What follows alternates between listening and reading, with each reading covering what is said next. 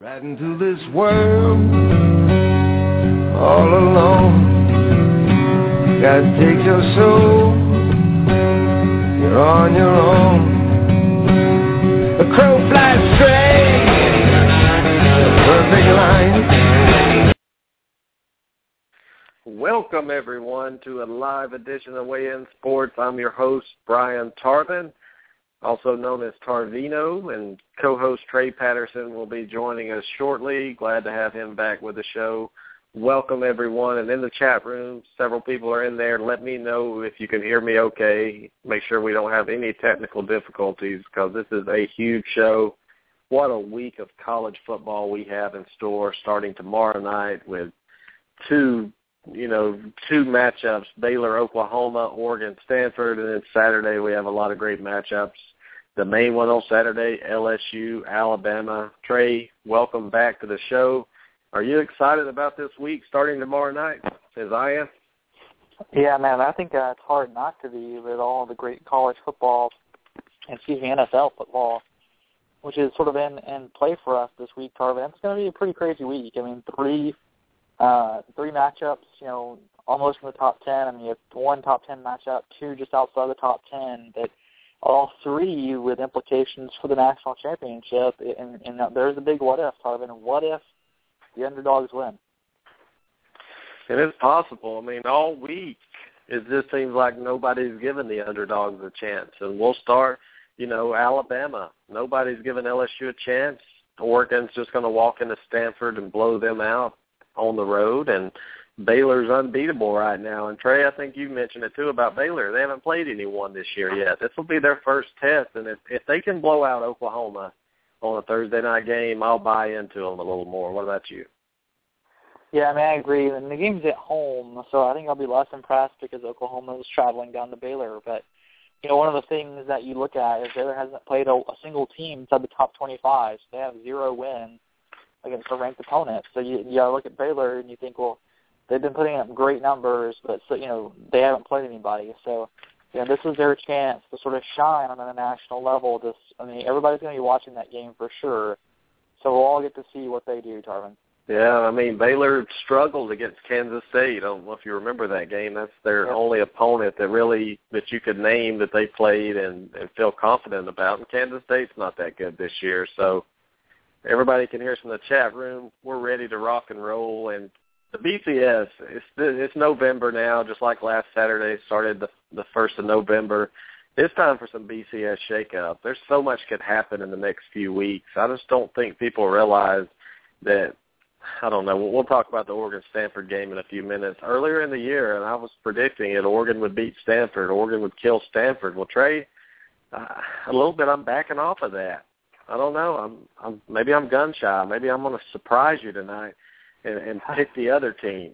I don't know. I mean, it's just a tough one to call. But the main story going on, let's go outside of college football a minute. We're coming back to football, is the story right now with Martin and Incognito in Miami. So he's been kicked off. Incognito has been kicked off the team, Trey. Tell us your thoughts of this. I mean, what you thought initially and maybe what you think now. I think a lot of people, and maybe now it won't say, but you certainly heard this kind of talk from a lot of ESPN, former football players, was you sort of scratched your head at first. When you first heard this break, you're like, really? Bullying in the NFL, it didn't sound right. You just kind of wondered if Martin was a little bit of a sort of, a lightweight and couldn't take, a little bit of ribbing. But as the story kept unfolding, and I remember I was having a conversation with somebody, and they were like, man, I can't believe this guy is such a wuss. And my first thought was, well, there's more coming to this. We don't know everything. This doesn't seem right. There's going to be more of this. There's going to be something bad here. And they were like, well, maybe you're right. So as I heard more and more, Tarvin, I got more and more sort of disturbed that, a teammate would say some of these things to another teammate. It just doesn't make any sense. I mean, threatening to kill you. I mean, that's pretty crazy stuff. I mean, it's sort of just fantastical. That's a word, Tarvin. It doesn't make any sense. It doesn't seem real. Yeah, and if you'd like to weigh in on this topic, 646-716-5564. Well, Trey, when I first heard the news about it, the first thing that went through my mind was, why in the world would a 300-pound player allow himself to be bullied to a point where he has to go tell on him? I mean, was it so bad that you couldn't talk to your teammates in order to maybe get some defense if it was this bad? I mean, Tannehill said that he thought these guys were best friends almost. So I'm very concerned that first the player would go rat on Incognito like this, but I'm also concerned that Incognito would find it okay to be saying these things. And when I heard the things he said, and he put it in writing as well, Trey, I'm very concerned. But Martin, will he ever be accepted in Miami again? I don't think so. I know Incognito's gone, but I think he'll rebound and recover. But will Martin ever be respected in a clubhouse again? Well, I mean, Incognito has a pretty weird run in the NFL, too. He's been voted one of the dirtiest players in the NFL sort of year in and year out, which is interesting, Tarvin, and brings up another point, which is the two dirtiest players last year voted on by the players were Incognito and Ndamukong Suh. Tarvin, any idea where both of those guys played college football? Nebraska. Both in Nebraska. So this is really interesting that both those guys were in the same school and both of them have that reputation, because Incognito has been a guy who's been sort of noted as the guy who's dirty and does pretty, terrible things. So, yeah, I'm just wondering if he's going to rebound at all. And Martin, you don't know. I mean, it's not going to be able to play football again. Maybe he doesn't love it anymore. Maybe he doesn't want to come back after this. He doesn't trust it. So, yeah, I mean, whether either one of these guys plays again is kind of a question right now. Well, I understand that, kids in school get bullied and parents get involved and it happens. But you're in the NFL making millions of dollars, Trey. You're making millions of dollars. You're a big man. I just don't understand why Martin didn't walk up to the guy if he was having that much of an issue and just knock him out. And, I mean, even if he gets beat up or whatever, so be it. I mean, you don't take this from anyone, especially if you're in the NFL. I think Martin would have gained a lot more respect if him and Incognito would have just took it to the side and took it to the street. But this bullying in the NFL, Trey, I'm not buying it, really. I'm not buying it. A lot of the teammates for Incognito are coming to his defense. And tell me what you think about that. Yeah, I mean, it's interesting. A couple of guys have come out, Tannehill was one of them, to Incognito, and so they didn't see it. So there's something else going on here. I mean, I think that, the stuff that we have documented on Incognito is repulsive. I mean, there's no doubt about it. What Incognito put to paper, put to text, put to voicemails is just ridiculous. I mean, there's no reason, there's no place for it anywhere, much NFL, any workplace. But there seems to be a secondary part to the story. It came out that some of the coaches may have encouraged Incognito to toughen him up.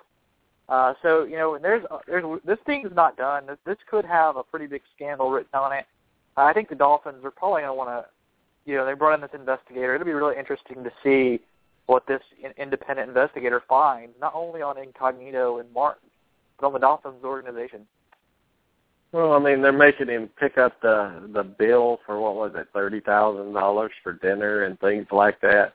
I mean, there comes a time if you're Martin, you don't allow people to bully you when you're an adult. That's what I don't get about this. There's something going on besides this, and like they said, he does have maybe some mental anxiety disorders or something. Maybe that's the reason he couldn't handle it. Maybe, I don't know, but there's more to it. I don't think Incognito, Trey, if he knew this was going to happen, I don't think he would have done it. I think he thought he was really, hazing the guy, issuing a code red on him, taking it, and he just let it get out of control.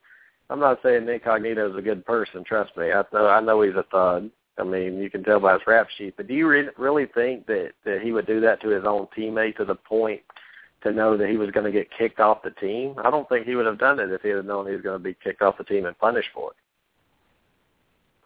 Yeah, I mean, it's just real interesting, Tarvin. I think that when we peel this back even further, I think we're all going to be very shocked by what Miami knew and encouraged here. I think Miami is going to be a very interesting component in all this and what they did during this whole thing. I think they maybe knew more than they're letting on. Well, a big win against the Bengals last Thursday night. I mean, how big of a distraction is this going to be for the rest of the season? because you know the media is going to be around that team the entire time. Oh, yeah. I mean, what'll be funny, too, is we'll see if, Hard Knocks is on the Dolphins the next year after this. But, I mean, we'll see more coming out, and I'll be interested to see how the team reacts. I mean, the big win against the Bengals last Thursday, I'll see how they rally either around this or they fail on the field after this. I mean, they just lost 2 offensive linemen, so. Well, Warren Sapp said that Incognito said he used to call him racial slurs on the field. I find that hard to believe with Warren Sapp being the old country boy he is and the way he's like Brett Favre. I mean, I couldn't imagine Warren Sapp letting it go if that really was the case. But, man, I'm interested to see. This is not the story, guys. This is not everything. There's going to be something that comes out that we're going to be like, oh, okay, and we'll get more out of it. But right now it's just everybody's in shock, and all you hear all the time is anti-bullying stuff and things going out. But I just don't feel sorry for someone that's a 300-something pound millionaire that can defend himself from anybody, Trey. I mean, it would be like you and I. I mean, if I'm sitting here doing that to you, well, you're going to come knock my head off and vice versa. And I just don't get it. I just don't see what the issue is. What he said was wrong. Don't get me wrong. That's trash what he said, but I find it hard to believe that Martin couldn't deal with that himself and take care of a bully. So we'll talk about that more, Trey, but I'm interested to see where they end up, how the season goes, with them on it. And let's go to college just a minute and talk. I mean, in the news, I don't know if you've read about it, but Nick Saban, rumors coming up about Texas again. And tell me, Trey, one of my buddies sent me a message today, and he said, why is it that every time Alabama plays a big football game that the Saban to Texas rumors heat up? And I started thinking about that, and then he's right. I mean, right before the Texas A&M game, this came out, and then all of a sudden before the LSU game, we start seeing this. Trey, first of all, is Saban going to go to Texas, or why would he? And B, why are they just bringing it up? Are they just bringing it up for a distraction to the Alabama players? Because it seems like everybody wants Alabama to lose this weekend, the entire nation. I think it's a couple parts, Tarvin. One is no, he's not leaving. I think unless he gets the word that Alabama's about to get hammered in penalties, I don't think Saban's going anywhere. But I think Saban's the kind of coach who is not going to be loyal enough with an institution if they're about to get 5-year, playoff ban or something like crazy like that. And I think then Saban may be looking at Texas. But I mean, that's the only reason I think he would look at Texas. I think there's no way Saban couldn't jump to the NFL if he didn't want to, Tarvin. I just don't think there's any legitimacy to him going to Texas at all. And I think it is hype with Alabama's playing somebody big. Let's find a story. Well, if there are some NCAA issues, Trey, would Texas really want him then? I mean, just say they uncover he's running a dirty program, and Texas can find out about it. Maybe there's a clause in the contract. I mean, would they really want Nick Saban to come to Texas if they know that everything that he did at Alabama was dirty in a way? Oh yeah, absolutely. There's not a program out there where they wouldn't take three national championships in 4 years. I mean, of course they'd take it. But how these things go. I mean, the coaches very rarely get penalized for any sanctions. It's usually the school. So, I mean, unless there's some sort of personal sanction in Texas, I absolutely would be interested. Every time I think of that, I think of the water boy, that coach. What's his name? The coach that he was better than one steak dinner is 2 steak dinner. What's his name? Yeah, exactly. Okay. I don't remember his name. Well, I'm sure somebody knows it. But, yeah, I mean, Nick Saban is a great coach and everything, but I don't think people realize how much money is in the state of Texas. And Alabama has money too, trust me. There's some deep pockets in Tuscaloosa, but I don't think anybody in the country can match the pockets of Texas. I mean, these assistant coaches at Texas, Trey, from what I hear, can go to just a private party and everything and get $30,000 handed to them. I mean, Alabama has old money, but Texas has oil money. And being paid $10 or $12 million a year, I think that would get Nick Saban's attention. Well, yeah, I mean, it's base salary and then all the incentives that would come with it. But, I just don't think he's going to leave for a college program. unless there really is something coming down with Alabama and he gets the word, I think what happened with Chip Kelly at Oregon. But, yeah, I mean, maybe, Tarvin, maybe. But I just don't think that's legitimate. I think it's a lot of hype.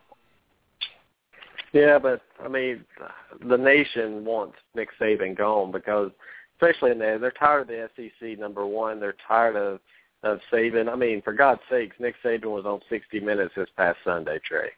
I mean, how many coaches do you see on 60 Minutes that are current college coaches? I mean, this guy has built a dynasty over here, a legacy, what he's done. I mean, he won it at LSU. Now he's got a chance to make history. I mean, where would Nick Saban rank of all time if he pulls off another national championship this year, Trey? Well, I mean, I think there's a good debate there for him being the best ever. I mean, it's hard to say that he's not in top consideration right now. I mean, he's still got a lot of years left on his life to coach college football, and he's up there with national championships already, Tarvin. I mean, he's up there. Yeah, I mean, you can't discount what the guy's done, and maybe he leaves Texas, maybe he leaves Alabama, Trey. Maybe he looks at the SEC and sees some of these offenses and the way they're running them. Maybe he just wants out. There's nothing else he can do at Alabama, really. I mean, you won championships, you went undefeated. That's the expectation every season now. And that's some hard expectations to live up to. I mean, do you think Nick Saban loves Alabama fans, Trey? Do I think Nick Saban loves fans in general? No, I don't. I think Alabama fans want to think that their coach loves them, and I think he'd like to portray that. But do I think he loves the fans? No. No, I don't. Yeah, so, I mean, they put the expectations on him. You let Saban lose to LSU this weekend and lose to Auburn in the Iron Bowl, they're going to want him gone. That's how fans are. They want to win. They want to win all the time, and there's a short memory. We remember the bad, but we don't remember the good as much. You saw Chiswick in 2010 win a championship. 2 years later, he's out the door. It didn't take much time, and granted, Auburn didn't win a championship since '57. Now, all of a sudden, he's fired, but it was a great move. But a lot going on. And, Trey, I mean, we haven't talked about it at all. We didn't do our preview, but we will do it before long. The NBA is going on right now. I don't think anybody's talking about it with all the football going on, but your Miami Heat team is 3-2 right now. Are you worried? Wait, when did it become my Miami Heat team? You're a LeBron lover, man. You know it. Well, because I'm in fantasy basketball, that's why I love him. But because he puts up the points. But yeah, I mean they're struggling. I think it's not a little complacency with them. I mean, they got surprised when MCW broke out in that initial game. But I think that they're playing rusty. They're playing like they've won a couple of championships. I wouldn't get worried if I was a Miami fan, and I'm not. Well, I mean, looking at the Lakers, they're 2-3 right now. I watched them play a little bit. I'm not very impressed with them, but they did beat the Clippers, and Doc Rivers is in L.A. Playing the sorry Lakers, and they ended up getting beat game one. Are you a Doc Rivers believer right now? Are you buying into the hype of Doc Rivers in L.A.?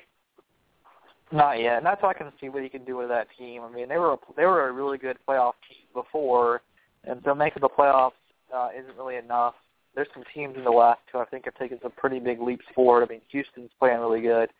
So we'll see if Doc Rivers can do anything that Vinny Del Negro couldn't. Well, we're going to skip over basketball a little bit, and we promise for all you NBA fans out there, we'll do a show before long, and we'll talk our college basketball as well.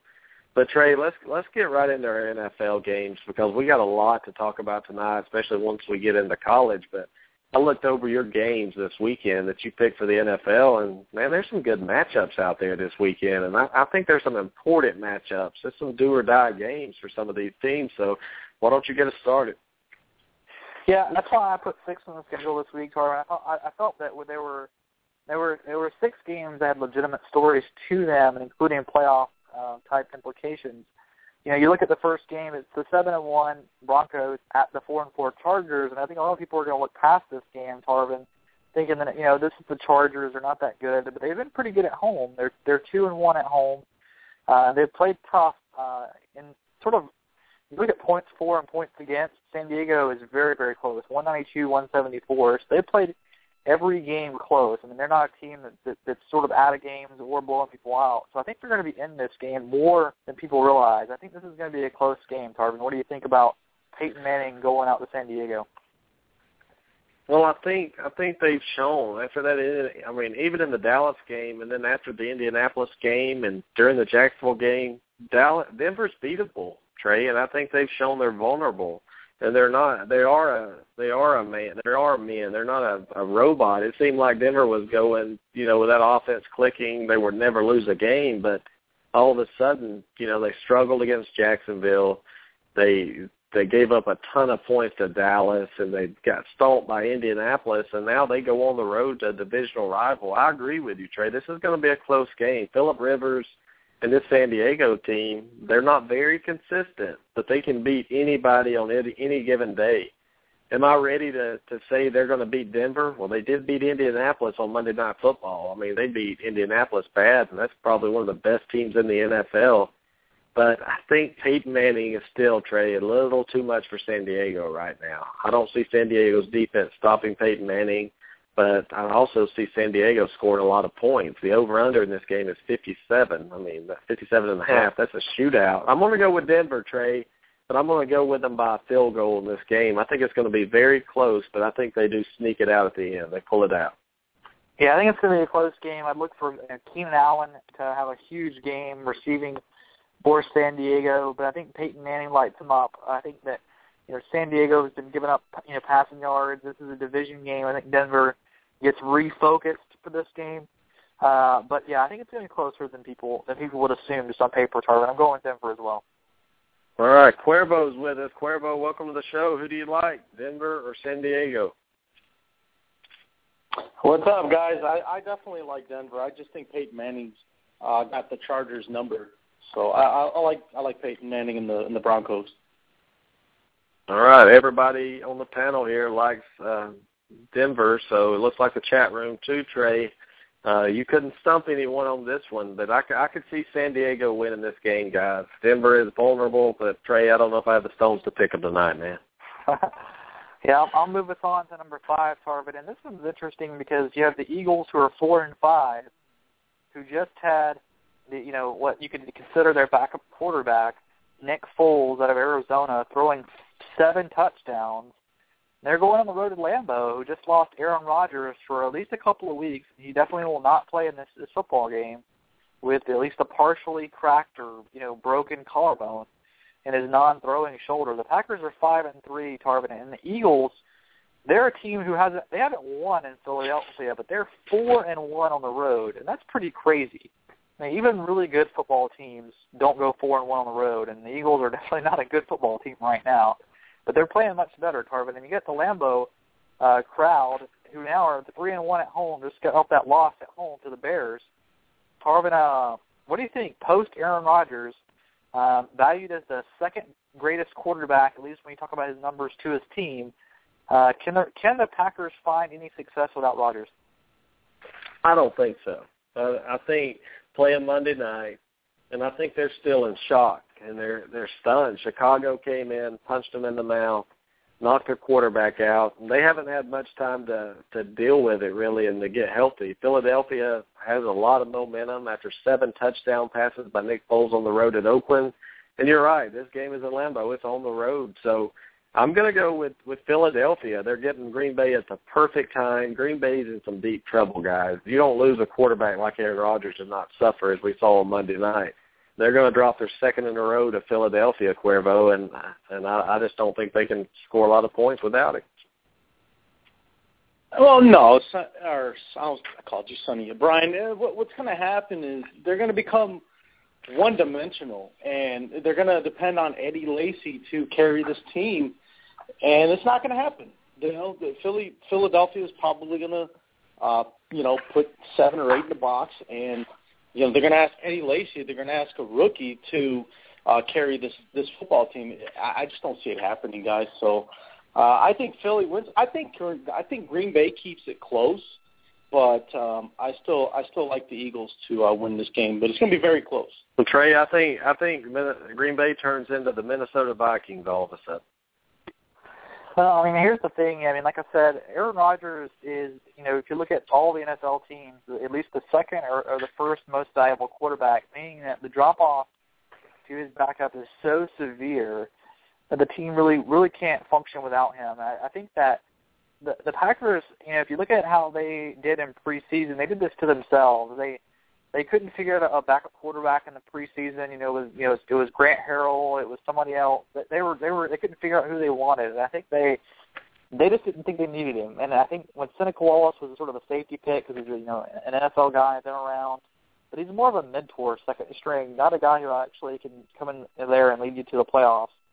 So I'm pretty worried about the Packers, Tarvin. I got the Eagles in this game because I think Nick Foles is a very hot quarterback. And I think that a hot quarterback going into Lambeau is going to do well against Seneca Wallace, who is not going to have sort of the full range of all those receivers because he just can't throw all the routes. I mean, there's no doubt about it. He doesn't have the arm strength and the accuracy to throw the routes that Aaron Rodgers does. So I'm picking the Eagles in this game. Well, Trey, is this going to – I mean, are you picking the Packers to make the playoffs now? I mean, they went from a division favorite to now – I mean, depending on how long Aaron Rodgers is out, I just don't think they can recover, especially in a division as tough as they're in. Well, man, that's got to be a big concern. I mean, how long is Rodgers going to be out? Because each game he misses is going to be a big game. All right, well, take us on. Well, that moves us on to our next game, Tarvin. I have that as our number 4 game overall in the NFL, and it's the Bengals, who are 6-2, coming off that Thursday night loss to the Dolphins that we discussed, traveling on the road to the Ravens, who are 3-5. And the Ravens have been one of those teams that we've talked about, sort of ad nauseum about Dr. Jekyll and Mr. Hyde when it comes to home and away. They're 1-4 on the road, but they're much better at home at 2-1. So, Tarvin, what do you think about Cincinnati, who controlled this division? They're 4-0 at home, but only 2-3 on the road. This would be a big win if the Ravens get to knock off the Bengals. Well, the Ravens, how are you going to recover from getting embarrassed by the Cleveland Browns? And in Cincinnati, let's don't forget, they lost on the road to Miami, but they have an extra 2 days of rest. So the preparation for this road game is going to be huge, the extra 2 days. And look, the most talented team between the two is Cincinnati. So I can't pick an inconsistent Baltimore team, even though they lost last week and you'd expect them to win this week. I'm not buying it. Baltimore is going to fall to 3-6, and Cincinnati is going to take a stranglehold in that division. I mean, I just can't pick Joe Flacco and this Ravens team. They show me nothing to make me want to pick them, guys.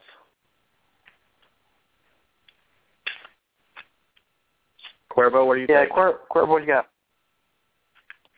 I pretty much agree with you guys. I don't see Baltimore. I mean, the offense is disappointing, and the defense has given up a lot more than what we're used to seeing. So I fully expect Cincinnati to bounce back. They're scheduled to win. I mean, that's the type of team that's, that they've been the past month. They win one, they lose one. They win one. Now they're on track to win this week. So I like the Bengals, guys.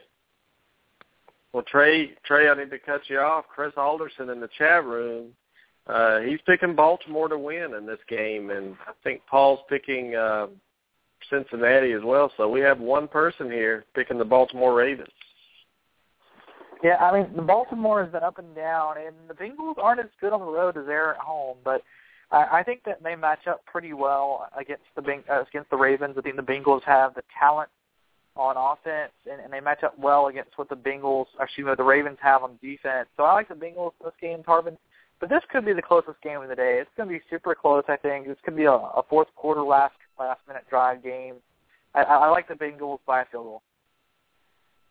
All right. Well, it's going to be a good game, a good weekend of football. And, Trey, you gave us 6 to choose from, and now I'm just interested to see what everybody thinks on this third one. So lead us on. Yeah, this third one, the Cowboys have been, sort of up and down as wins and losses. They've been pretty much in every single football game they've played. They're 5-4, and now they're on the road against New Orleans, who just got stunned themselves by the Jets, who are 6-2. Wow, I mean, what a game! Yeah, Dallas Cowboys. They choked against Detroit. And who did they play last week, Trey? Last week they won. It was against, help me out, chat room, Vikings. Yep, Vikings.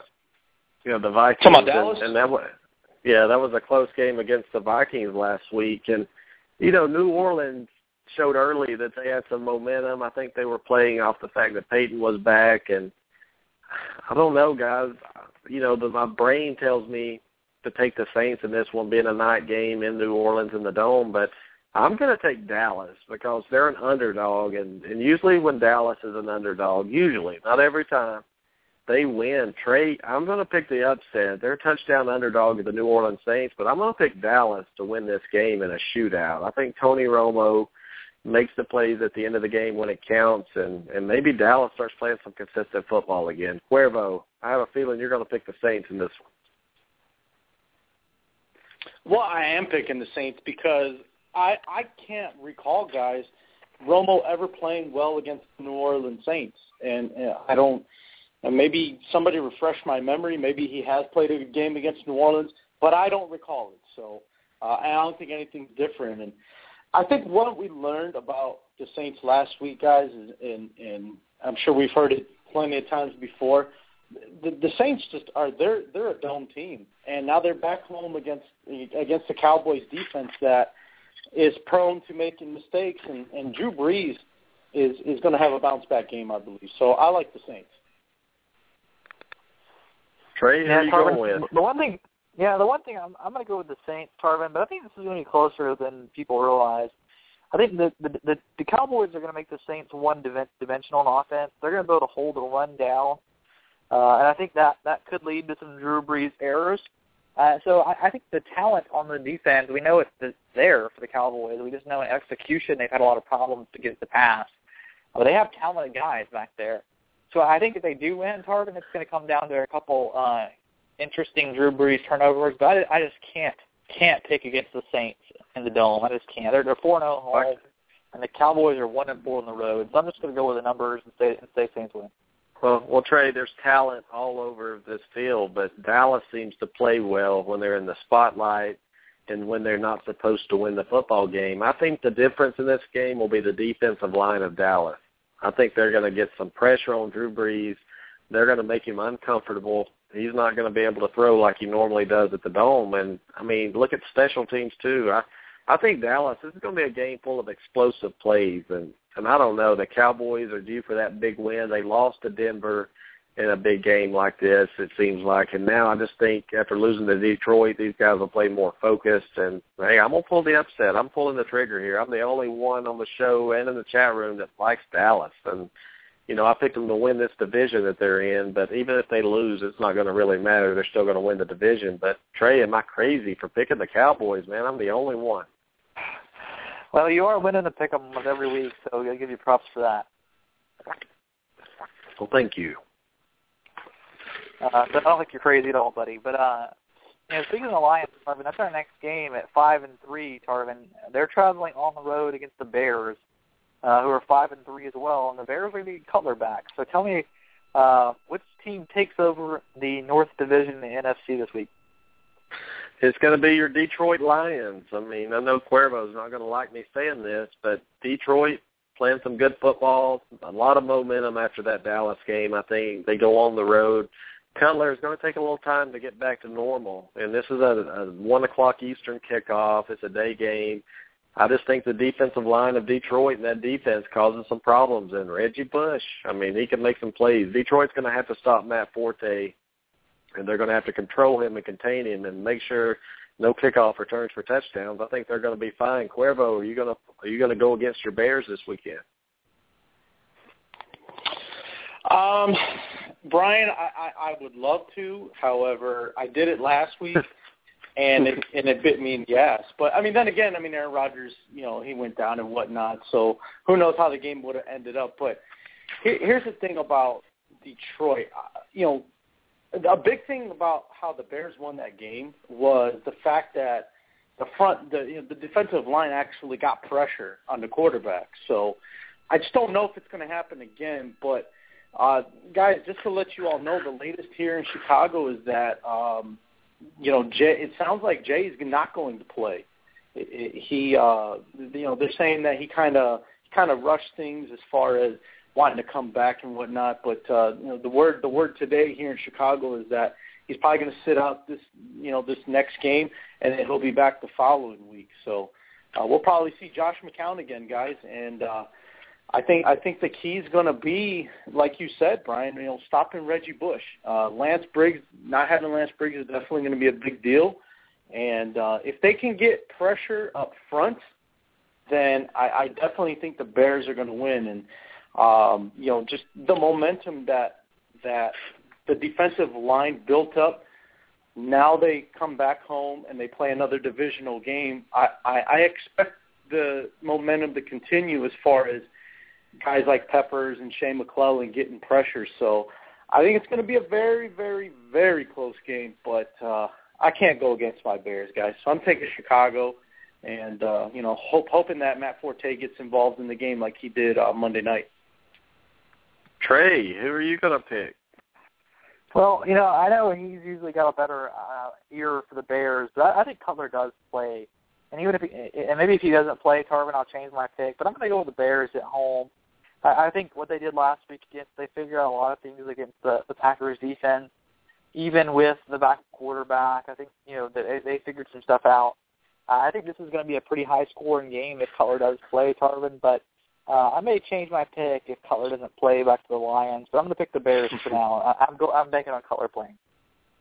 All right. Well, Paul's picking the Lions. Chris Alderson's picking the Lions. We're 3-2, so you never know. You're right, though, Trey. When everybody picks against me, I usually win. So I need more people picking against me tonight. You need to be out on. You like being on your own little island there, but Tarvin, you're Panthers. You say that you're a Panthers fan. You were a Panthers fan before Cam Newton. I don't agree with that. You're a Cam Newton homer. You'll follow him to whatever team he goes to. But they're traveling on the road. This is a chance. The Panthers to make some playoff legitimacy to their team this year. But they're on the road against the 49ers, Tarvin. What do you have? Cam Newton, is he consistent this week? And what happens with him? Well, Cam Newton was good for about 3 or 4 weeks in a row, and then he didn't play well last week, even though they handled the Falcons. The one thing I'll give the Panthers this year that would allow me to pick a game like this when they're going on the road to San Fran is they have a defense now. A lot of team speed. They got Luke Kuechly, the best linebacker in the freaking NFL. I mean, the way they're playing. Carolina has a defense, guys, and that's something they haven't ever had before. They can run the football. Can they go on the road and beat San Francisco? Cam Newton's going to have to play a great football game. They're going to have to run the ball, not turn it over. But I can't go against San Francisco in that defense at home. I mean, that's one thing I'll look at. Colin Kaepernick's inconsistent, but I think San Francisco's defense can key in on Cam Newton and slow him down a lot and get him frustrated. When Cam gets frustrated, he starts pouting, putting his head in the towel, throwing interceptions. So I'm going to pick San Francisco in this game. It'll be a close game, guys. It'll be very, very close. I think San Francisco wins by about 4 points. But I'm going to go with the Niners in this one, Cuervo. Yeah, I am too, guys. I don't have enough confidence in the offense of the Panthers. I just don't think they're going to be able to put up enough points. And, San Francisco is starting to get some guys back, guys. Mario Manningham's been activated. Michael Crabtree's been activated. And I know they're not going to play this week, but I just think, mentally it's going to, raise the confidence level of the San Francisco 49ers, just knowing that they're getting some of these guys back. And it's going to, San Francisco is going to become that team that everybody expected, guys. They started off slow, but they're going to start to get a lot better real fast. So I like San Fran. Trey, are you going to pick Cam? I'm not. But what I like about this game, Tarvin, is this is 2 of the 4 hottest teams in the NFL. The Panthers have won 4 straight games. They've scored 30 points in all 4 of those games, by the way. And they're playing the 49ers, who have won 5 straight games and have scored at least 31 points in all 5 of those games. So you have 2 offenses who are at least putting points on the board, and defenses who have been able to hold their opponents down at times. We're talking about at Jacksonville last week for the 49ers and at Tennessee the week before, and Arizona and Houston, who's bad. And so the 49ers haven't had the toughest road ahead to this game. But I like what Kaepernick's doing right now. He's been a little more consistent last couple of weeks. But I think this game is going to be interesting, Tarvin. This may be the first team to 30 wins this game because both of these teams seem to have that magic number of 30. I like this game in a close game, Tarvin. I think 35-28, 49ers over Panthers. It'll be a good game. I mean, Carolina's showing they're coming a long way. I mean, when's the last time they were 5-3, for God's sake? I mean, usually, the last couple of years they've struggled early. They've been in games, but they win a couple late and get a little momentum. But now, I mean, they can make a playoff push with the Saints showing they're vulnerable. If they can pull off an upset in this game, Trey, if they can pull off an upset, man, I better watch out Saints. Could you imagine the Saints losing to Dallas like I predicted and Cam taking care of San Francisco? All of a sudden, Carolina's in first place in that division, and they still have 2 games with the Saints. So it's an interesting game. This is the number 1 game by far, Trey. You did a good job picking that one. It's going to be fun to watch. So that wraps us up in the NFL. Trey, is there a game out there that you almost put on the list but couldn't?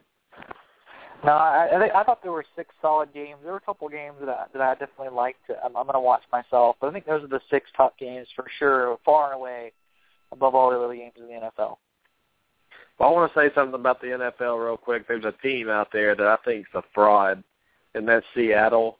Looking at their record, I mean, I really am disappointed in the way this team has played all season long. They look terrible. Russell Wilson's not the quarterback that everybody thought he was going to be, Trey. And this team's lost 1 game this year, and they're lucky. They don't have a losing record. What are your thoughts on Seattle, real quick, before we move on to college?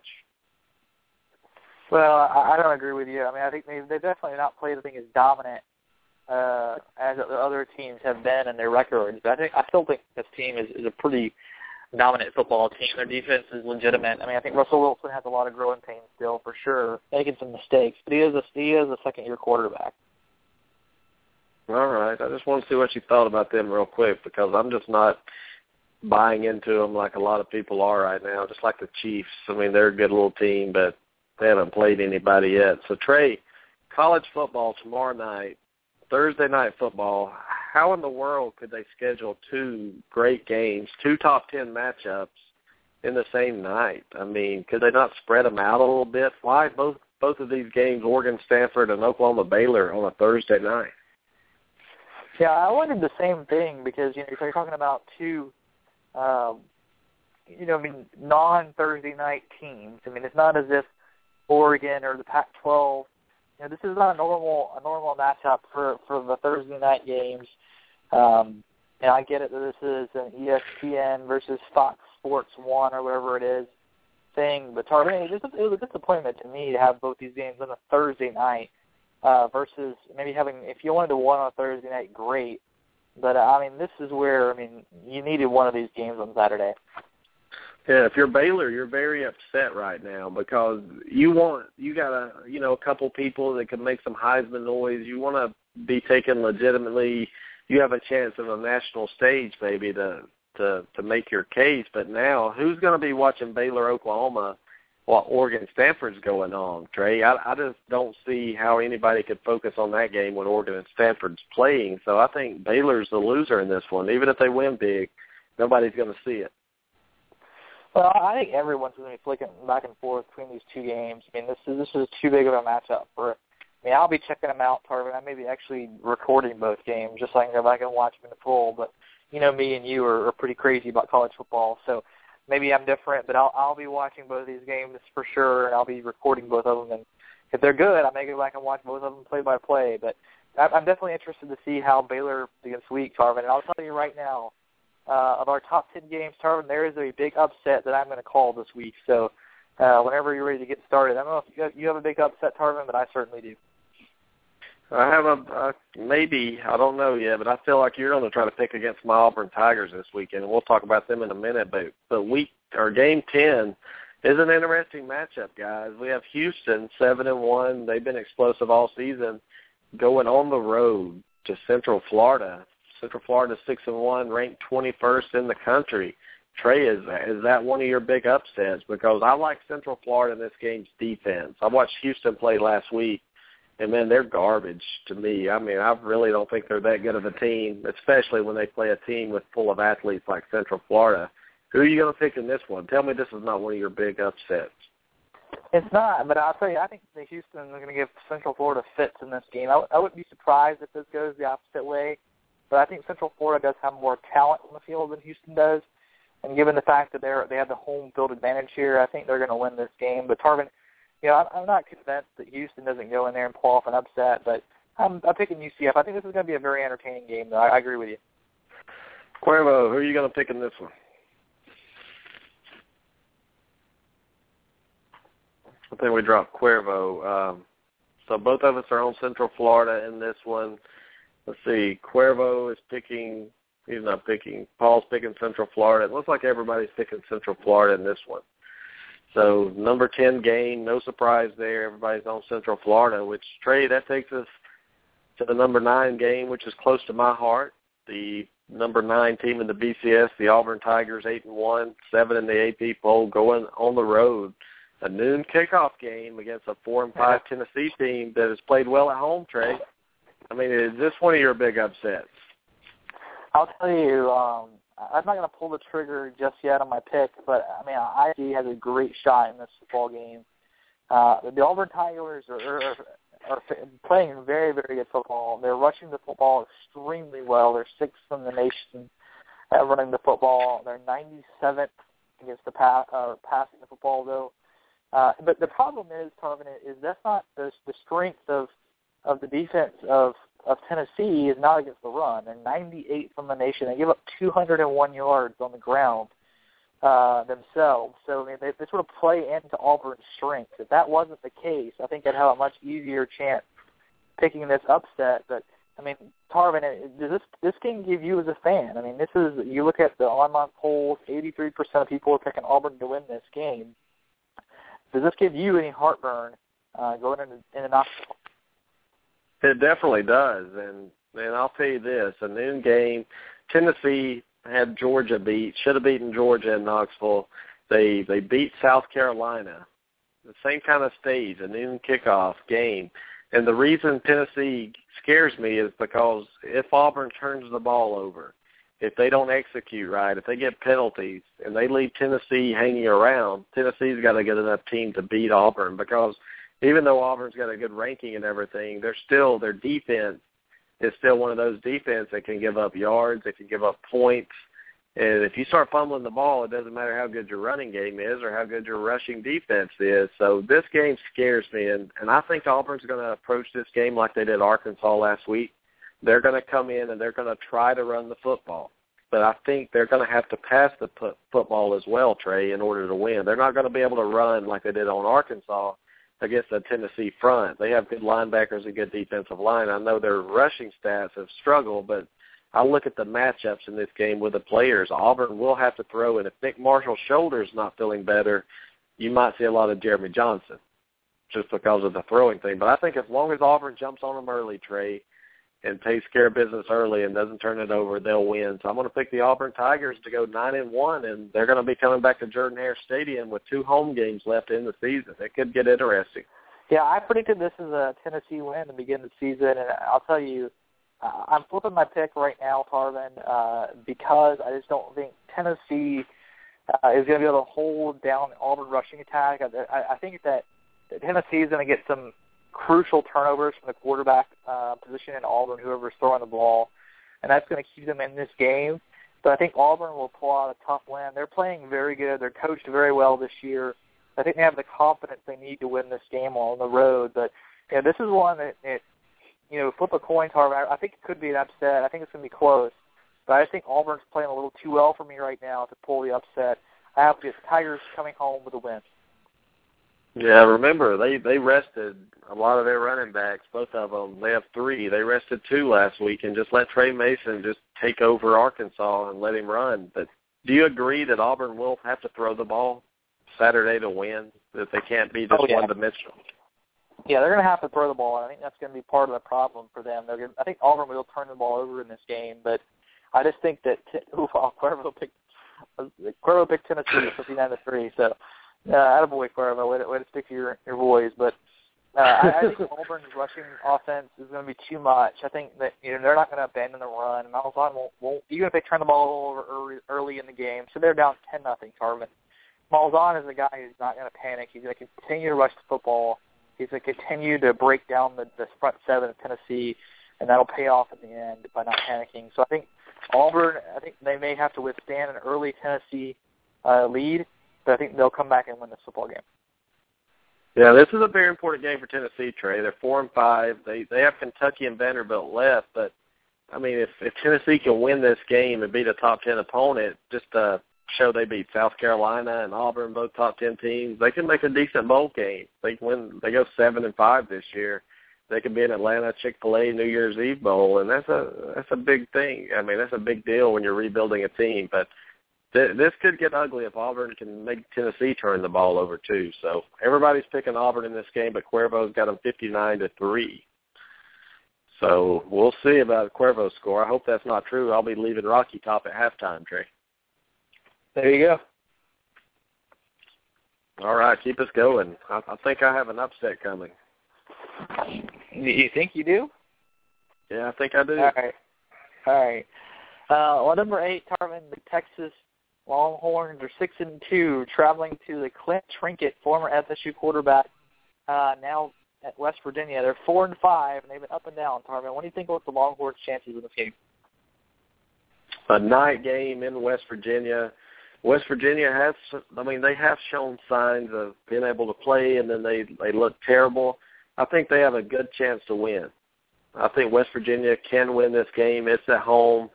Texas, I haven't bought into them yet. I mean, they beat Oklahoma and they made TCU look bad, but when do these guys start patting themselves on the back, Trey? When does Texas start looking in themselves saying, wow, we're good, we're back?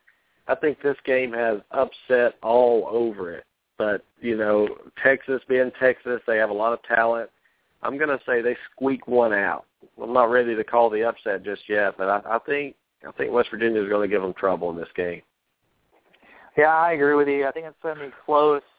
But I just think Texas right now is kind of focused. I mean, for a Texas team, as much as you can say Texas is focused, I think this is a game right now that Mac Brown has them not ready to lose, because I think they understand how important, they got focused on the Big 12 games. And this is one of those games they know they have to win. Tarvin, I like them winning a close game. You like Texas pulling it out? Yeah, what? I think you're cutting out a little bit, Trey, or I am. Sorry, I had to adjust my headphones. So. Sorry.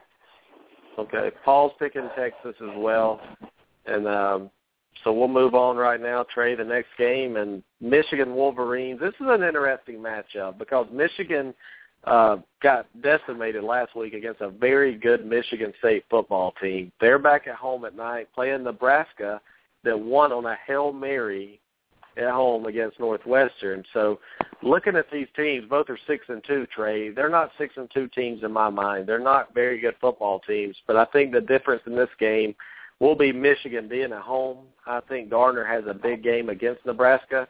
I just don't think Nebraska can pull one out on the road in Ann Arbor at night. I'm going to go with, or it might be a day game, I can't remember, but I'm going to go with Michigan regardless in this game.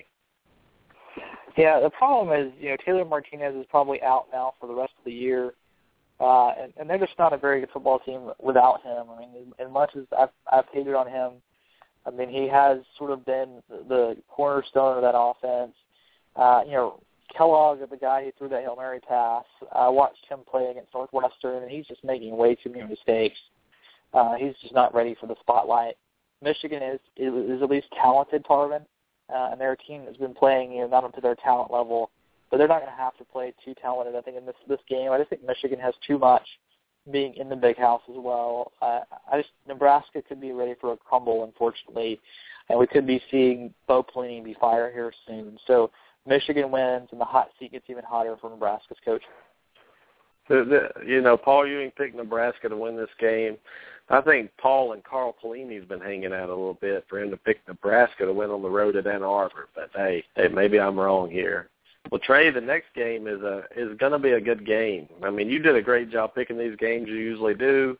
Wisconsin 6-2. People are saying Wisconsin's going to be in a BCS game this year, Trey. I'm not ready to say that, being in a large team, but BYU comes into town, and BYU's played some very good football this year. BYU's already got their bowl game already lined up. They've already accepted an offer here or an invitation. Trey, are you ready to put BYU over Wisconsin in this game? I'll tell you what, Wisconsin is on upset alert for sure in this game. BYU has been playing much better football. They've been playing more consistent, and they've been playing if they win this game, I think they may be very upset. They already selected themselves for a bowl, another independent. But, I mean, this is a team that could be, 10-2 if they keep winning. So, Wisconsin, I know that, Kirk Herbstreit really believes in them and says, hey, this is a team that easily could be in the BCS. I mean, they're sort of a defensive team. They're 14th in the nation against the pass, 5th in the nation against the rush. I think that's what wins this game here, Tarvin. I think they're going to win a very close, I would say even low-scoring game against BYU, and they hold them down. And they're able to run the football down BYU, and they win that way, Tarvin. But I think this is going to be a close game. Well, Trey, this is a question for you, and tell me, maybe I'm not thinking straight, but BYU is taking a bowl. They've accepted an invitation for a few years out for a couple of bowls. How can BYU accept a bowl invitation when they're not bowl eligible yet? Or do they automatically get in because they're not associated to a conference? Well, I think it's because I think it's one of those, if they become bowl eligible. They are bowl eligible now, so. Okay, I was just making sure because I saw that and I'm like, wow, I would hate to accept a bowl bid to a sorry bowl like that. So what happens if they make a BCS bowl and they've already accepted an invitation? What happens if BYU runs the table and they get in that large bid? Well, that's the question I have. I don't think it's going to happen this year because even a 10-2 BYU team doesn't make the BCS because they are an independent, but they don't travel well enough. They're not Notre Dame, but I think maybe if they were undefeated, I think they may have held off on that. But it'll be interesting to see how that works out in the future because I have the same questions. Well, I'm going to pick Wisconsin, too, in this game. I think being at home, I think it's going to be enough. I think this is a decent football team. If they make it to a BCS bowl game, they're going to get thrashed probably unless they end up playing a Northern Illinois team or something, which I doubt. But I just don't think Wisconsin's good enough to be in that bowl game yet. But, Trey, take us to number 5. All right, number 5 is an ACC interesting matchup. Virginia Tech is 6-3, and they're on the road against Miami, who dropped to number 11 at 7-1. Tarvin, what do you think? Miami is favored in this game. Is Virginia Tech going to pull off an upset? Trey, I watched Virginia Tech play, and they have the worst offense of any team I've ever seen play. I mean, Logan Thomas, I thought he would have a good year until they hired Scott Loeffler to be the offensive coordinator. He couldn't beat a team like Miami if he had to. And I'm not a big Miami believer. Even with Duke Johnson out, I'm going to pick Miami to win this game because, look, Virginia Tech is struggling right now. They lose to Duke. They lose to Boston College. I mean, how are you going to go on the road and beat Miami? And I know Miami could have a big letdown after that loss and after losing Duke, but I just can't pick Virginia Tech, Trey. I'm going to pick Miami in this one. Yeah, I mean, this is one of those ACC head-scratchers. I mean, I think that, you look at Miami coming off that loss to Florida State, and then you look at, what Virginia Tech has done, and I agree, you and I have sort of much talked about the terribleness that is, what Logan Thomas has become and Scott Loeffler there at Virginia Tech. And the chat room is split on this. I see, Miami wins from Jason. I see Miami wins from somebody else. And then Paul Ewing picks Virginia Tech. Tarvin, I'm going to throw the upset. This is one of my upset picks. I think Virginia Tech, I think Miami is going to be really hungover in this game. I just think that with the injury to Duke Johnson at Miami, too, that's going to hurt their offense, and they were such centered around Duke Johnson. Now he's out for the year. I think Miami has a hangover game, Tarvin, and Virginia Tech. And honestly, Miami can have a hangover game and still get to the championship because they have a 2-game lead right now, so in the Coastal Division. So I think Miami has a hangover, and they lose this game close to Virginia Tech. Well, I'm going to go ahead and give you my upset here. Number 4 game, number 19 ranked UCLA Bruins 6-2 go on the road to Arizona 6-2, Trey. And I think Arizona at home is a different team. I think UCLA has struggled. They played Stanford and Oregon, and they lost, but I've been very disappointed watching them play those two games. And I just think Arizona at home is going to take care of business. They're going to give UCLA their third loss. Yeah, I almost picked this one myself, too. I think Huntley is the difference here, and I'm not sold, I guess, on Arizona's defense against Huntley, but I think you're right. This could be an upset. I have this on upset alert as well. I'm going to go against you and pick UCLA, but I agree with you. This could be an upset. But let's move on to the three games that they're gonna restructure the BCS possibly. Let's look at number 3, Tarvin. Oklahoma, number 10 in the nation, 7-1, traveling down to Baylor, who are 7-0. It's a Thursday night game, as you and I have talked about. Who wins this game? I think Baylor wins this game, Trey, and everybody talks about Oklahoma. They're not a top 10 team, guys. Oklahoma, they showed against Texas that they're not physical enough to play football, and now they go on the road at Baylor. And, you know, Baylor's turning point came last year when they beat Kansas State's eyes out, and that showed me that Baylor was for real. And then they built that momentum. They have Lachey Seastrunk in the backfield. They can run the football. But what I'm worried about Baylor, Trey, can they play defense? And I don't think Oklahoma is explosive enough. I mean, they can run the football, don't get me wrong, but being on the road against Baylor, I think they're going to have to be more than one-dimensional. They're going to have to throw the ball to be able to keep up with Baylor, because even if you slow Baylor down, they're still going to put 30 or 40 on you. Can Oklahoma score that many points, Trey? I don't think so. I think Baylor wins this game in blowout fashion. I just don't think Oklahoma can score that much. That's a great pick. I mean, you look at the talent that Baylor has on offense. I mean, they have, two guys who've been talked about for the Heisman. They've been putting up points against everybody. They seem to have figured out some stuff on defense. But you know what, Tarvin? Not so fast, my friend. I'm picking Oklahoma in a huge upset in this game. I'm not buying into a team that hasn't beat a top 25 team. I think that Oklahoma has the talent. I think they are going to be able to throw the ball off Baylor. I think the defense is still porous. I don't think they've showed me anything on defense yet, Tarvin. So I'm pulling the upset. The Oklahoma Sooners knock off a number 5 team in the nation, Baylor, and they get them out of the national championship consideration. Trey, I have to give you kudos because that's a huge upset pick. Oklahoma is a team that they snuck in the top 10, beating Texas Tech, but I still remember that Texas game, and I still remember Blake Bell. And I'm telling you, playing at Baylor is going to be tough because this crowd is going to be rocking, Trey. Oklahoma hasn't played in a crowd like this all year. They're going to get their earful. It's a Thursday night game, and I don't think there's a chance Oklahoma wins this game. So I give you props for picking it because it takes a lot of balls to do that. But Baylor, what do they have? What if they win this game, Trey? Just think, if they win this game, where does that put them in the mind of the pollsters, really? Do they get respect, or is Oklahoma still Oklahoma right now? They're not after that Texas loss, really.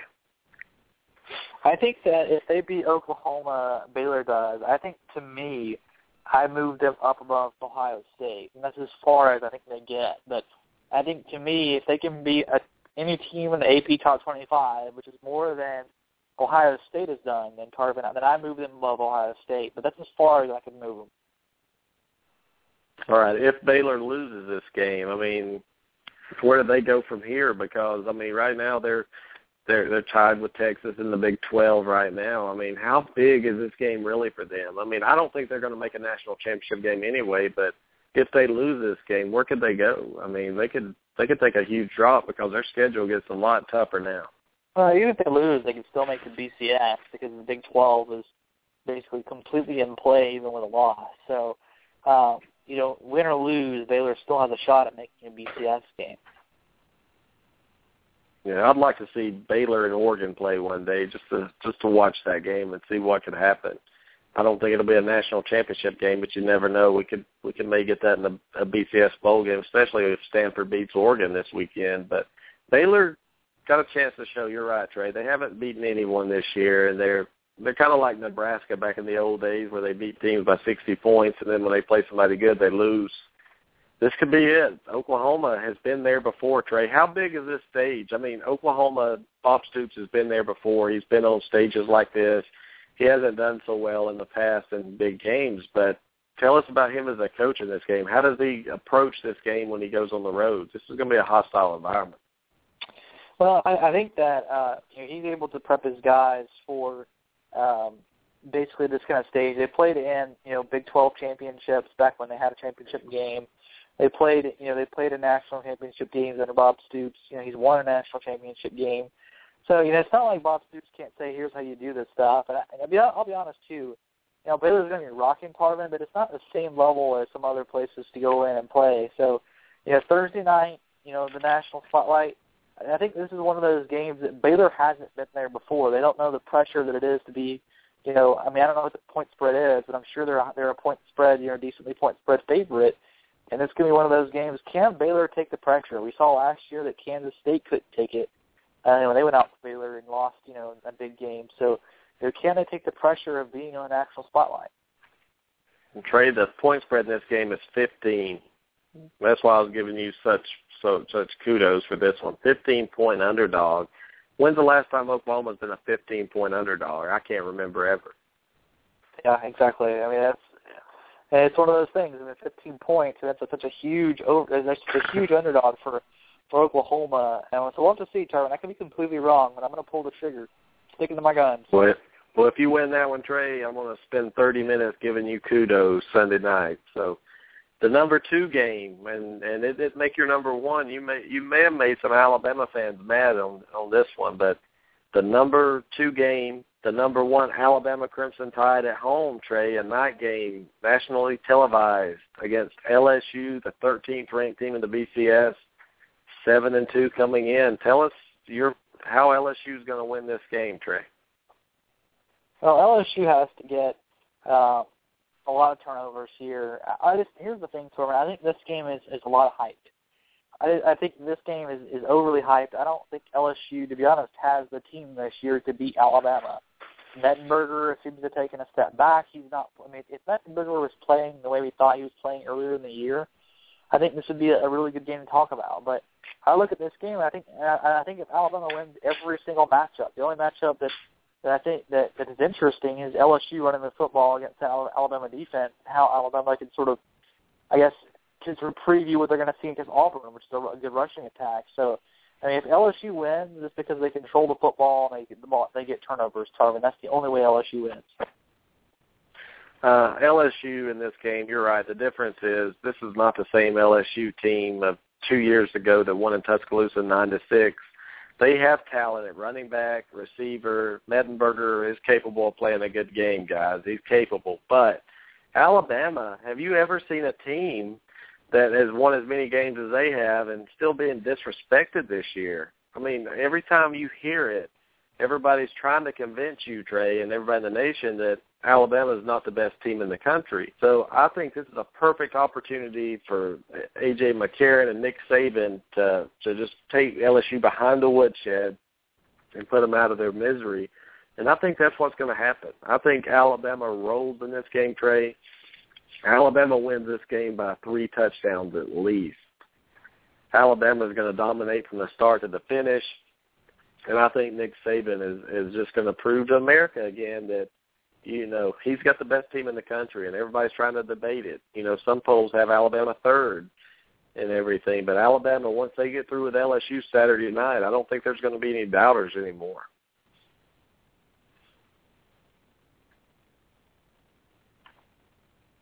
Trey, are you there? Yeah, sorry, I was on mute. Yeah, I was going to say, I think that people are hyping this game up, Tarvin, because they want LSU to be the opponent they were a couple years ago, when they're just simply not. I mean, this is not the same LSU team. This is not the game of the century. It just isn't. I think LSU is going to get rolled because LSU is nowhere near as good a football team as they were in the previous years. I mean, this is the same LSU team who struggled against TCU for a while. TCU is under 500. So this is a mediocre LSU team who right now is playing. They played very well for a while, Tarvin. I think now they're starting to struggle because teams are figuring them out. So I look at this game and I think, well, who's a better coach with all this time off? And it's going to be Saban. They're going to destroy LSU because LSU simply is a team who isn't ready to compete on the national stage, and Alabama is. So LSU is going to lose this game, Tarvin.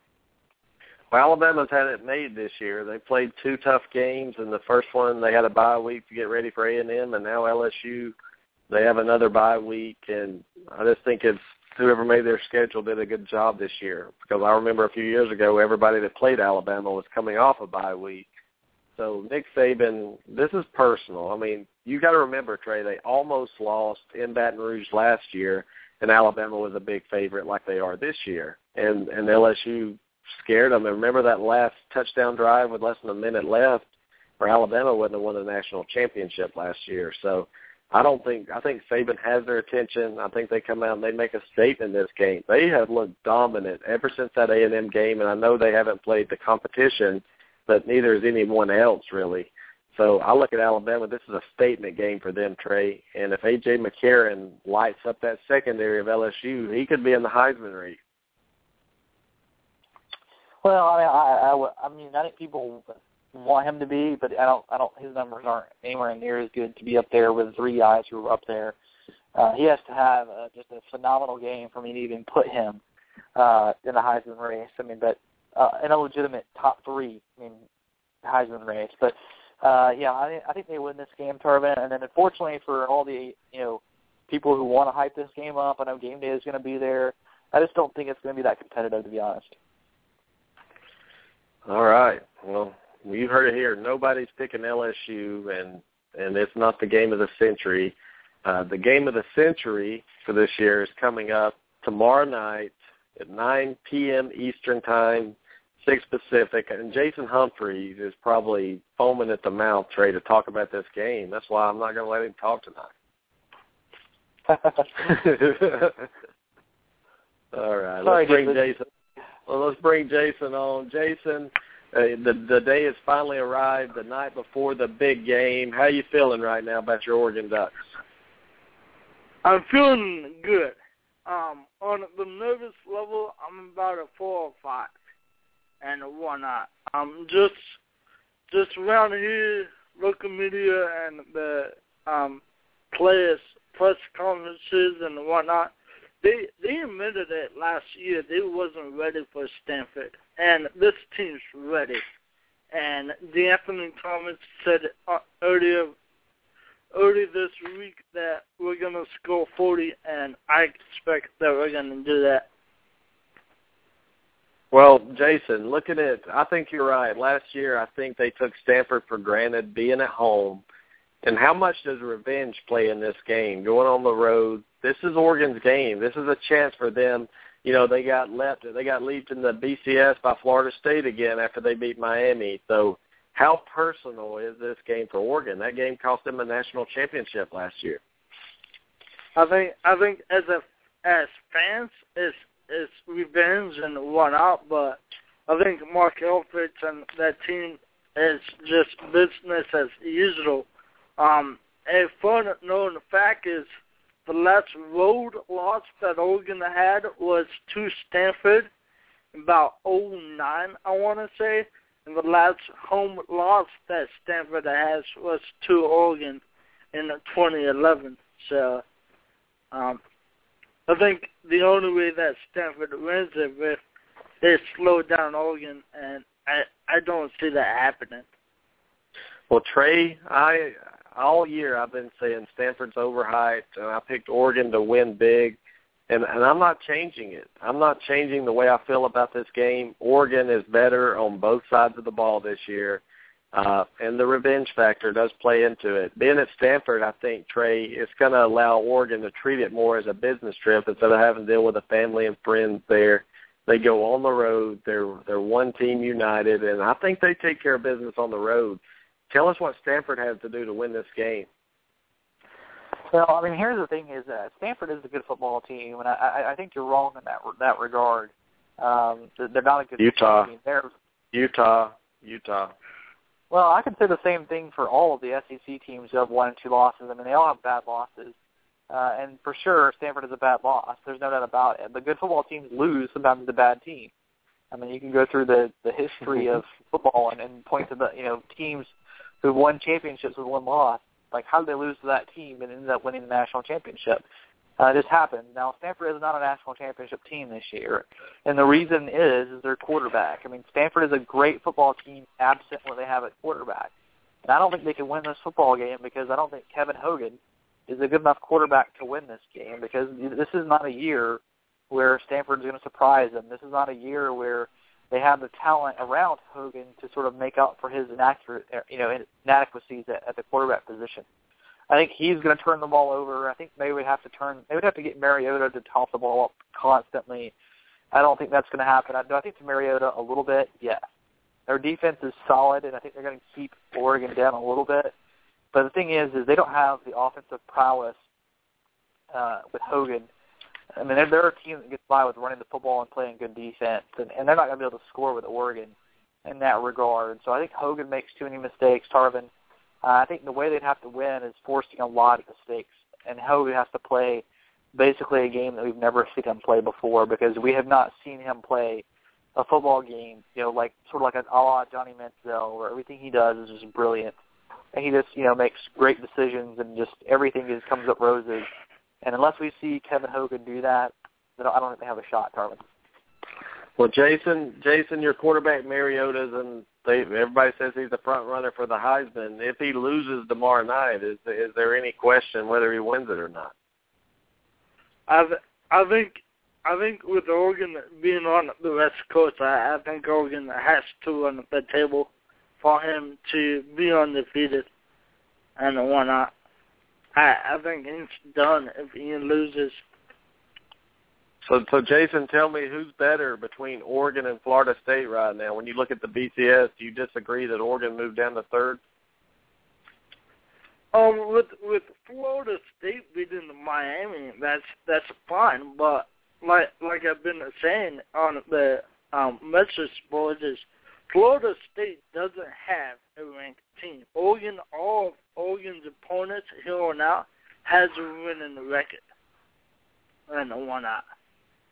So yeah, that's a good point. Oregon's schedule is a lot tougher. And Trey, I think if Oregon takes care of business tomorrow night, as they should, they're a 10-point favorite on the road. I think they're locked in. As long as they keep winning, they're not going to get left out. No, I mean, if you're a Florida State fan, that's the unfortunate truth, I think, Tarvin, is that Oregon will play a tougher schedule down the stretch. And for Florida State, I think they're going to have somebody lose in front of them. That's the only way they're going to get there. Well, Jason, any final thoughts about the game for us? Anything you want to enlighten us on about this game? Any certain matchups you're looking at? Well, key thing, the Stanford's best defensive lineman, Brett Garner, he is done for the season, so that's going to hurt that Stanford's defensive line. But as everybody's thinking, yeah, they're going to beat Stanford, and it's smooth sailings.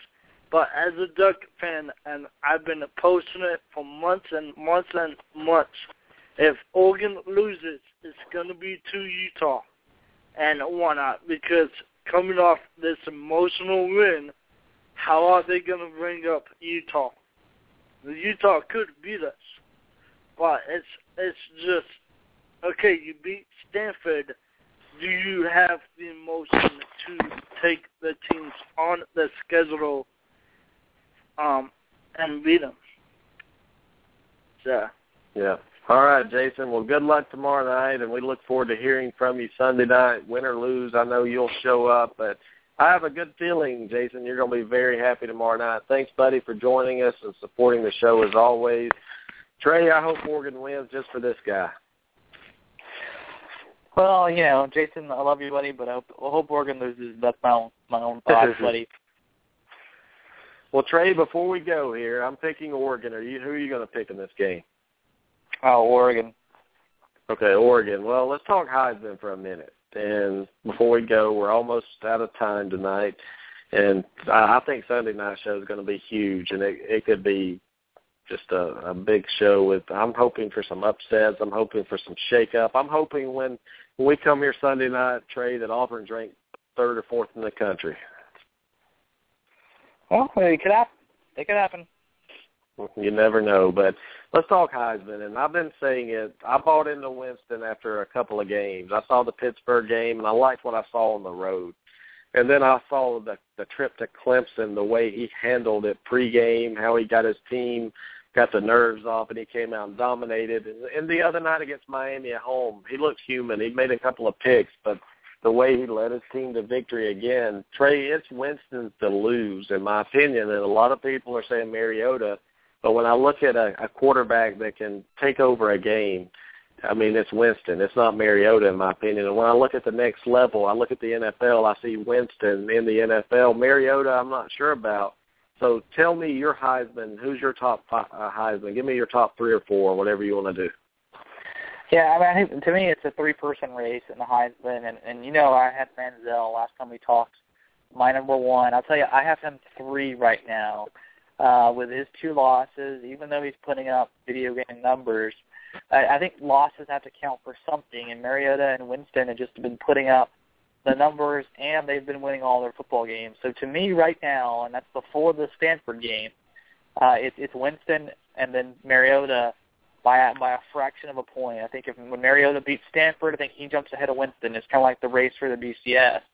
But I think it's right now it's a Mariota-Winston race with a Manziel right behind him, but I think he really needs them to lose. Because I think if one of those guys goes undefeated, I think that guy's going to win. Well, let me tell you why Winston's going to win this if he runs the table is everybody's getting to see him, and they're getting to see his personality, what a great kid he is. He's a great ball player, and the media loves the guy. Mariota, you couldn't pick this guy out at a grocery store. If you were walking around, I could tell you who Winston was, but Mariota, I might not spot him, Trey.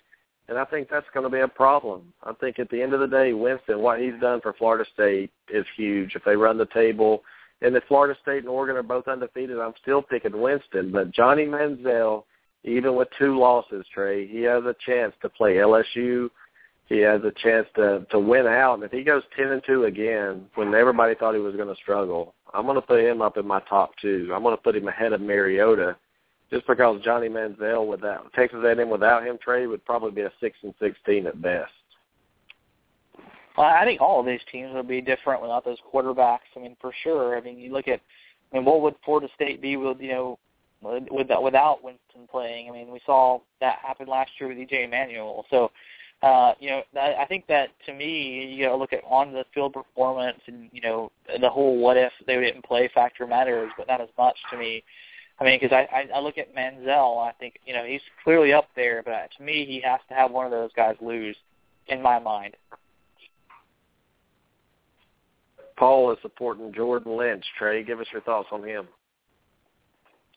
Jordan Lynch is about as good as when he played Florida State last year in the Orange Bowl. We see what that, and to me, until he's beaten somebody on a national stage, Jordan Lynch can really. He may get invited, Tarvin, but he's going to be just the guy you invite to the party. He's not really a real consideration. Well, I'm going to tell you something. If Trey Mason comes back next year and Auburn does well and they do good, I think he'll be a name the way he's played this year. And if they can get another big win, if they can beat somebody like an Alabama, Trey, or make a BCS bowl game and shine, I think Trey Mason for Auburn is one of those players, dynamic enough, he could be in a conversation. What do you think about that? Oh, yeah, I don't know. I think running backs nowadays are going to have a hard time getting in there. They have to be the only guy on the roster, and I'm not sure that he's going to be the only guy running the football for Auburn next year. So I think it's a long shot, but not outside the realm of possibility the way Auburn's running the football. Yeah, I just won't give Paul a hard time about Lynch because I always like to give Paul a hard time. But, I mean, the guy is good. I mean, he wouldn't be on ESPN Sports Center every night if he wasn't. But how does a guy like Lynch, Trey, end up being at Northern Illinois instead of being somewhere with as dynamic as he is? Don't you think he would have been recruited by a bigger school? Well, I mean, Ben Roethlisberger played at Miami of Ohio, and he's doing pretty well on the pros. So, I mean, people get things wrong all the time. Yeah, but he won't get a dinner. Jordan Lynch will not get a dinner for the Heisman, I don't think. It's going to be a 3-person race. Possibly McCarron could sneak in there. You never know if he ends up having some big games. But I'm thinking it's going to be Winston, Manziel and Mariota, and Winston's going to take the Heisman. But, Trey, after Manziel won it as a freshman, do you think they're going to have trouble giving it to another freshman after the way Manziel acted in the offseason? No, I don't think so. I think that they're going to, like I said, I think if Mariota goes undefeated, I think that it's going to, and Florida State were to lose, I think it would be Mariota's. I think we're going to have to see how this thing plays out. But, right now it's looking like to me that it's a Mariota, Winston, who could take their teams and who can run the table undefeated. Well, I'm going to give my rant real quick before we go, Trey. And Paul's been throwing CBS around a lot tonight, but I look at their bowl projections, and first of all, they have Auburn right now in the Music City Bowl, and that's just ignorant considering Auburn's 8-1 now, and they could lose their next 3 games, and still make at least a Chick-fil-A Bowl in Atlanta on New Year's Eve. Trey, what is CBS trying to smoke here, saying Auburn's going to make the Music City Bowl right now with an 8-1 record? Well, I don't understand that prediction at all. And Jerry Palm picked Tennessee to beat Auburn. Well, I mean, if that happens, good riddance. But what I'm trying to say, Paul, is they can lose 3 in a row and still have almost a New Year's Day bowl. So I just wanted to throw that out there. CBS, I mean, you look at their projections, you look at Fox, ESPN, Yahoo, USA Today, and most people have Auburn in the Sugar Bowl. Some have them in the Capital One or something. That makes me scratch my head. But, Trey, Coach of the Year right now, if you were to give it today, the Coach of the Year, who would it be? Gary Pinkel at Missouri. I think what he's done with them, a team that was picked to be near the bottom of the SEC this year, they were supposed to have a losing record, and everybody predicted them to have a losing record, and now they're looking like a team who could play for the SEC championship game possibly. That's a pretty good job, and people said that, they always say play an SEC schedule, where, Missouri's in their second year of playing an SEC schedule, and they're not having a whole lot of problems with it. So, Gary Pinkel. Well, I'm an Auburn fan, but, what Gus Malzahn's done with a 3-9 Auburn team, turned them around to a top 7 team in the AP, and looking at it, if they can win a couple more games here and say get to 10-2, I mean, that's remarkable. I look at Pinkel, he had a lot of talent. He had his quarterback back. He had everything going for him in a way, and the scenario he had was Georgia was without their players. Florida was without their players. Tennessee was coming off a road game to Alabama. So the way they choked in the fourth quarter against South Carolina, Trey, about Pinkel, I think that's a knock on him in a way. But if he can beat Texas A&M and Ole Miss, I'll agree with you. But I don't think he's going to end the season with more than 9 wins. I think they're going to lose to Ole Miss on the road. I think they're going to lose to A&M. But you're right. He's done a great job. I mean, these guys are in the top 5, or they were in the top 5. They're in the top 10 in the BCS. Could you imagine, Trey, if they can win out? And they should be favored in every game but Texas A&M. I mean, I would have to vote for him if he could go 10-2. Well, I mean, also, you act like that Missouri has had injuries, too. I mean, Missouri had their quarterback go down as well, and they just put up, 30 points against Tennessee with a backup quarterback, freshman as it is. So, I mean, injuries are no excuse, especially when you look at the talent that is on those rosters at Georgia and South Carolina. I just don't think that's an excuse to lose to a team that's supposed to be, below 500 in the SEC and supposed to be a subpar Big 12 team coming in, and it's sort of a joke to be in the SEC. So, I just think that's an excuse, and those teams should have beaten Missouri, but Missouri is just well coached, and I think people aren't giving Pinkel the credit I think he deserves. I mean, he's clearly a good football coach. I mean, I certainly did not have him on the radar at all as a good football coach, but, I missed the mark.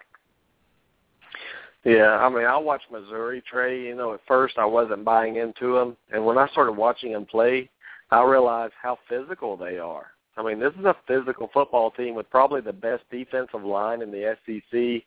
I mean, have you seen a team with the receivers they have? I mean, these guys are NFL caliber receivers. I mean, they just have a good offense, a good running game. Missouri, if they make the SEC championship, say Alabama and Missouri make it, I mean, I think Missouri could beat Alabama, Trey. Well, that's possible. I mean, I still think Missouri is a little overrated, but, I mean, at this point in the East, I mean, who do you really think is a better team? I mean, than Missouri, they possibly could be the actual best team in the SEC East. I mean, it's not really a stretch to say. I mean, the SEC East isn't as good as we thought it was. I mean, with or without injuries, I mean, they could be the best team there. I think South Carolina is going to go in there because of that win over Missouri. They have the easier schedule. They just have to play Florida, and I think that game's in Columbia. So I'm going to favor South Carolina in that one.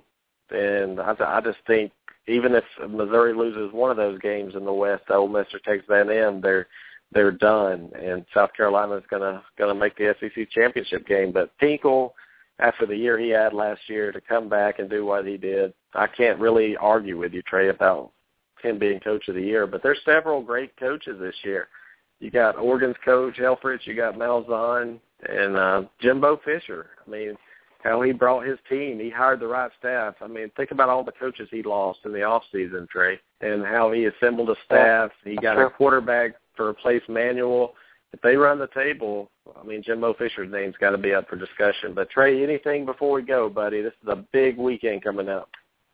Oh, man, just like everybody else. I got my DVR ready. I'm ready for football.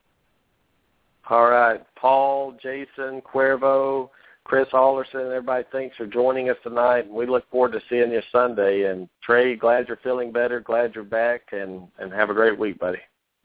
All right, thanks, see you. Right into this world, all alone. Gotta take your soul, you're on your own. The crow flies